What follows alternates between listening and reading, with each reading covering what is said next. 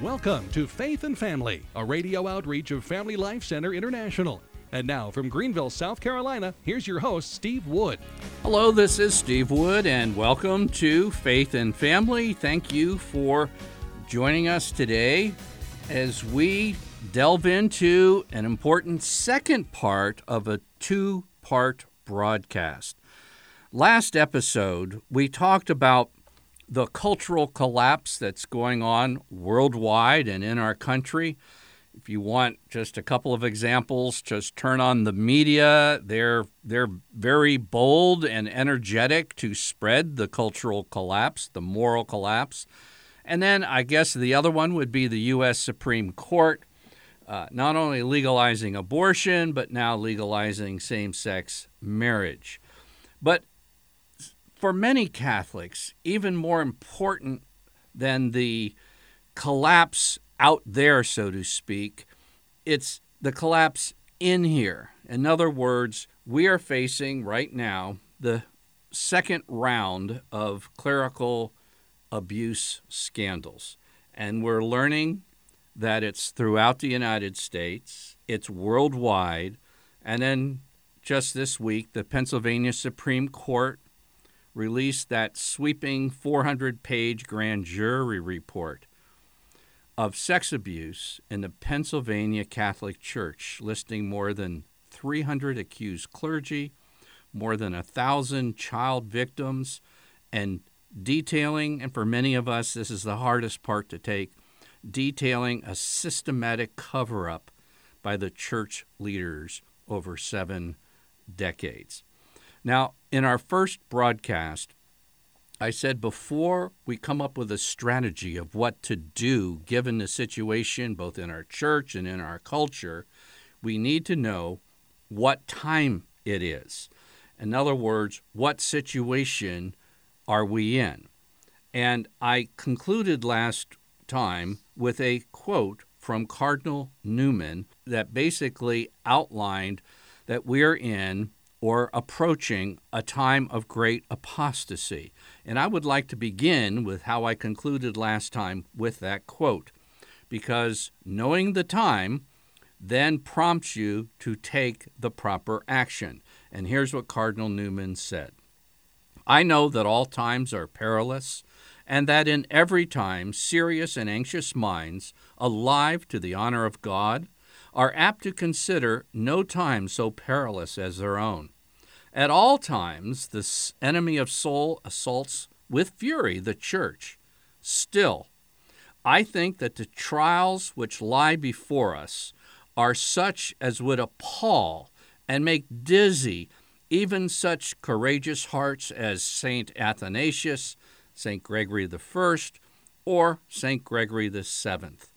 And they would confess that dark as the prospect of their own day was, ours has a darkness different in kind from any that has been before it. The special peril of the time before us is the spread of that plague of infidelity that the apostles and our Lord himself have predicted as the worst calamity of the last times. And what we're seeing is at least a shadow, a typical image of the last times coming over the world. I do not mean to presume to say that this is the last time, but that it has the evil prerogative of being like that more terrible season when it is said that the elect themselves will be in danger of falling away. My brethren, you are coming into a world, if present appearances do not deceive, such as priests never came before. Your flocks may be in great danger. As time goes on, there will be a crisis and a turning point. John Cardinal Newman, Sermon 9, The Infidelity of the Future. Now, the situation basically outlined by Cardinal Newman, predicting the days in which we are living, is far more than what was in the Pennsylvania report or any of the other abuse reports. I'm saying that the time that we are living in is that time described by Cardinal Newman. And there have been many times in the history of the church it's faced severe crises. But sometimes we just want to paper over our day, says, oh, it's just another one. No, he says it's not just another one. It's a unique one. Is this the final great apostasy? No one can know for sure. Certainly Cardinal Newman didn't, and I can't claim to know that. But he says our times have that characteristic at minimum of that last time. And there's something that wasn't in the Pennsylvania report, and that is that there is widespread homosexual activity by priests that didn't involve sexual abuse. It's just what many might regard as just plain and simple sodomy, which there isn't such a thing, because sodomy is one of the sins that cries to heaven for justice.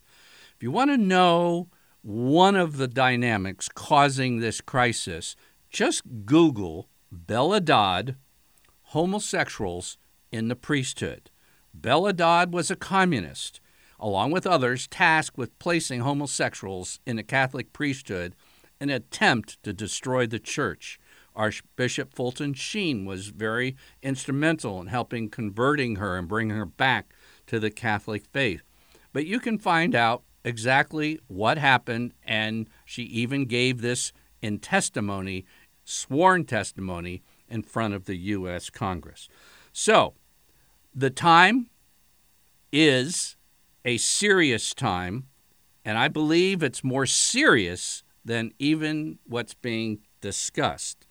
So the question is, what should families do during times of apostasy? What can they do? Well, Jesus said this about the last days. It's from Matthew chapter 24, starting in verse 37. He said this, "As were the days of Noah, so will be the coming of the Son of Man." In other words, there's going to be a kind of repeat of history. Obviously, it won't be exactly, but like someone said, history doesn't exactly repeat itself, but it does rhyme. Listen to Jesus. As were the days of Noah. The days of Noah were days of worldwide apostasy. So Jesus says, so will be the coming of the Son of Man. For in those days before the flood, they were eating and drinking, marrying and giving in marriage until the day Noah entered the ark. And they did not know until the flood came and swept them all away. So will be the coming of the Son of Man.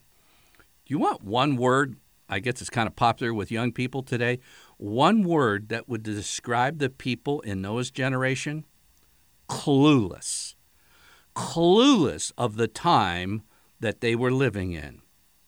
They were just marrying and giving in marriage or going about their work, just had their daily, weekly schedules and whatever else, had their weekends planned, and absolutely, utterly clueless of what was hanging over them. Jesus says, in a general sense, history is going to repeat itself. So let's ask ourselves the question. If history is going to repeat itself, are there any strategies that we can learn from the days of the flood that we can apply to times of apostasy? Doesn't this seem to make sense? As was the days of Noah, so will be the days of the coming of the Son of Man. We're not saying this is that time. We're sticking with Cardinal Newman saying at least our times resemble that time of apostasy. So what do we do? What do parents do? My suggestion can be summarized in a single verse from Hebrews chapter 11, and it's the 7th verse. By faith, Noah, being warned of God concerning events as yet unseen, took heed and constructed an ark for the saving of his household. It was Noah, by faith. He was warned about things coming. He was warned by God. And there's a lot of things in Scripture that warn that there are consequences for sins that cry to heaven for judgment. We're going about our daily lives here in the United States of America. We've even legalized sins which cry to heaven for justice, for judgment, and yet we seem oblivious to the times we're living in. So Noah took heed, and then having taken heed, becoming aware, unlike the clueless people he was living with, he took heed and constructed an ark for the saving of his household. Now, the ark is a picture of Jesus and his church. It's the Catholic faith. And what worked in the days of Noah was a father-led household that got his family, 8 people in all, to survive a worldwide apostasy and universal judgment. And he simply took action as commanded by God, and a father-led, faithful household is the strategy that works in an apostasy. You might say, it's terrible. You can't go to the mall without seeing things you don't want to see. You can't turn on TV without seeing things you don't want to see. You can't watch a football game without seeing things you don't want to see. And yet, what we experience in our cultural collapse is nothing compared to what Noah faced. I mean, it was down to 8 people in the whole world. That's it. Nobody else on the block. Nobody else in town. Nobody else on the globe. And yet a faithful father who took action to preserve his household and heeded God resulted in the saving of his household. Now, are there any other indications from Scripture that this faithful father's strategy might actually work in times of apostasy? Yes, because it seems that the flood didn't quite take care of everything. And by the time we get just a few more chapters further forward in Genesis, we read an account between Abraham and God. God is on his way to destroy Sodom and Gomorrah. And Abraham, being a godly man, wants to intercede with God for the welfare of the righteous people. And he asked God, he said, Lord, if you find 50 people in Sodom and Gomorrah who aren't entirely wicked, will you postpone judgment? Imagine if your town, if it was down to 50, could you find 50? And God says, okay, if I find 50, I'm not going to destroy it. And then Abraham, the story goes again. Oh, what if there's 45? Will you destroy it? No, I won't destroy it if I find 45. And then he goes to 40, and Abraham is being rather persistent. He goes, well, what about 30? Nope, I won't destroy it at 30. What if there's 20? Nope, won't destroy it at 20. Okay, how about if you find 10? And God says, you know what? If I find 10, I will not destroy Sodom and Gomorrah. Now, hear my voice rather clearly. Sodomy is a sin that once it's accepted culturally is like an infectious disease that spreads, not only culturally amongst other people, but it's a sin which takes over the personality and gets people to do unimaginable things like in the Pennsylvania Report. And I would compare it to those struggling with a pornography addiction, just click, and a couple dirty pictures. What's the harm with that? And then all of a sudden, it seems like you're captured and you can't get free of it. Or the many people suffering the opioid addiction. You just take it a few times to relieve some pain, and all of a sudden, it takes over you. Well, this is what happens. And we read in the next chapter of Genesis that the men of the city of Sodom surrounded the house where the visitors came, and it says the men of Sodom, both young and old, all ages, all the people down to the last man surrounded the house. Homosexuality had burned through the community. And not only that, Lot, who was grieved in his heart regarding what was going on in Sodom and Gomorrah, yet younger people of faithful believers are often corrupted and accommodate themselves to a collapsing culture. And we read in Genesis 19 that Lot went to his sons-in-law. They were about to marry his daughters. And he says, come on, get up out of this place, for the Lord is about to destroy the city. And you know their reaction? He seemed to his sons-in-law to be jesting. You're kidding, right?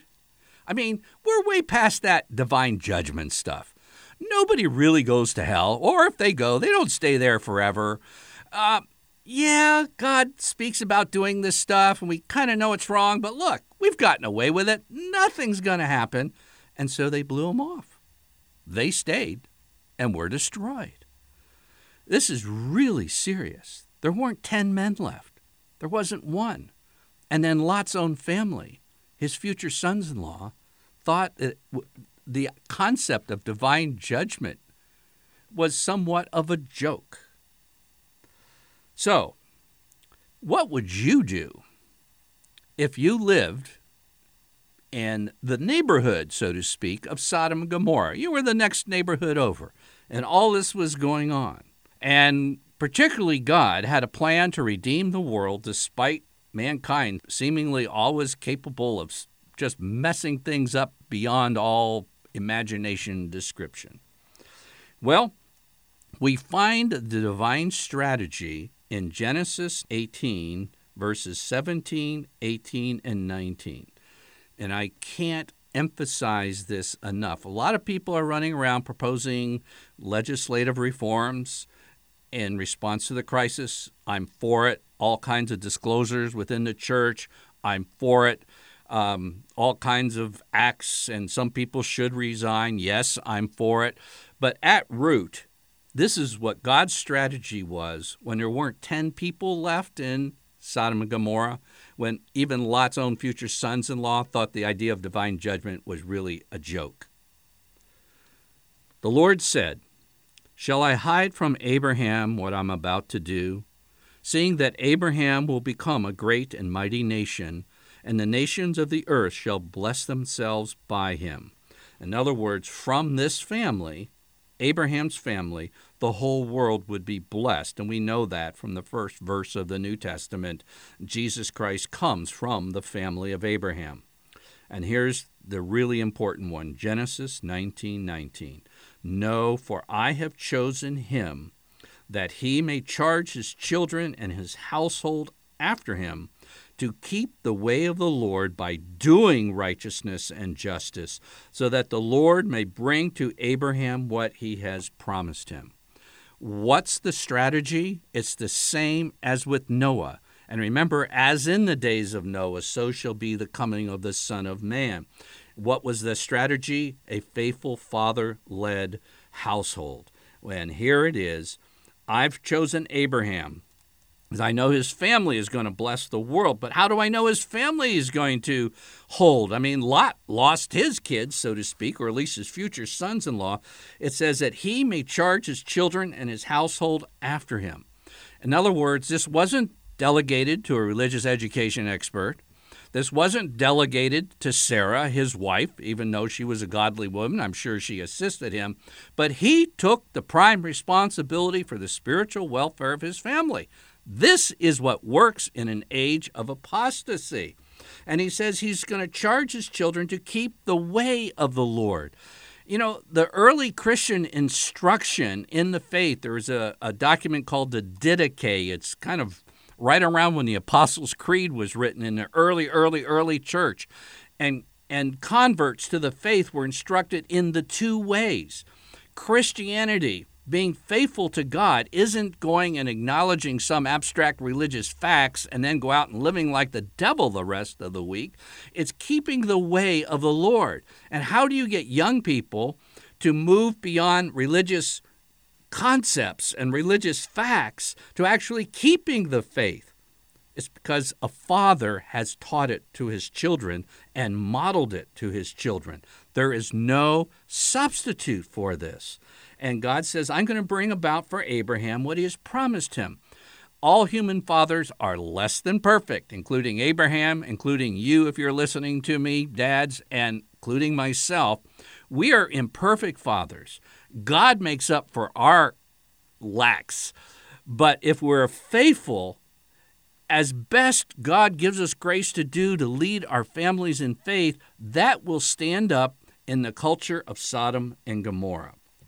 So, the need of the hour in which we live, and again, this is going to all depend on what you feel, what time it is. If it's just time for legislation, fine, go about that. I'm for the legislation, don't get me wrong. But if you think this is a time of principalities and powers attacking the Catholic Church in an historically unprecedented degree, then the need of the hour in which we live is a renewed Catholic fatherhood. I have been a part of the Catholic men's movement, I guess the wider term for it, for the past 20 years. But there's been a profound shift in the last 10 years. Early on, I was a part, along with others, of promoting a Catholic fatherhood movement. We had conferences for Catholic fathers, and we tried to provide relevant information for dads raising children, teens, and young adults. And if it's very targeted information, most men find it rather challenging to be a fatherhood in any age, and especially in our age. Well, this is a pull for young men who aren't going to Catholic men's conferences in any significant percentages. This is the pull to get them to come. And while they were there, we had a special focus to bring the fathers back into a relationship with God the Father through his Son, Jesus Christ. We gave very lively calls to faith and repentance. And at times we had hundreds of men going to confession from a single conference, including men who maybe hadn't been to confession and basically had blown off their faith for a dozen years or more. You see, this is what's needed, and it's not going on. Catholic men's conferences today are predominantly grandfather conferences. I'm not against grandfathers. I am one. But I realize if I had to pick between a conference for me and my needs and my interest as a grandfather or a conference for my sons and sons-in-law, there's no question whatsoever, because I have a concern for my grandchildren. And I realize the best thing that can be done for my grandchildren is the spiritual nourishment, the call to repentance and faith, the restoration of a union with God the Father through Jesus Christ to my sons and sons-in-law. This is the need of the hour during times of apostasy. In the book of Malachi, everything fell apart. Priesthood was a mess. Marriages was a mess. God's judgment on the way. It was a terrible mess. This is the closing chapters of the Old Testament.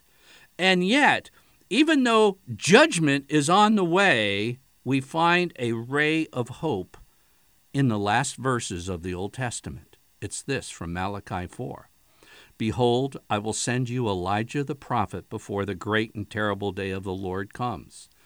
And he will turn the hearts of the fathers to their children and the hearts of the children to their fathers, lest I come and smite the land with a curse.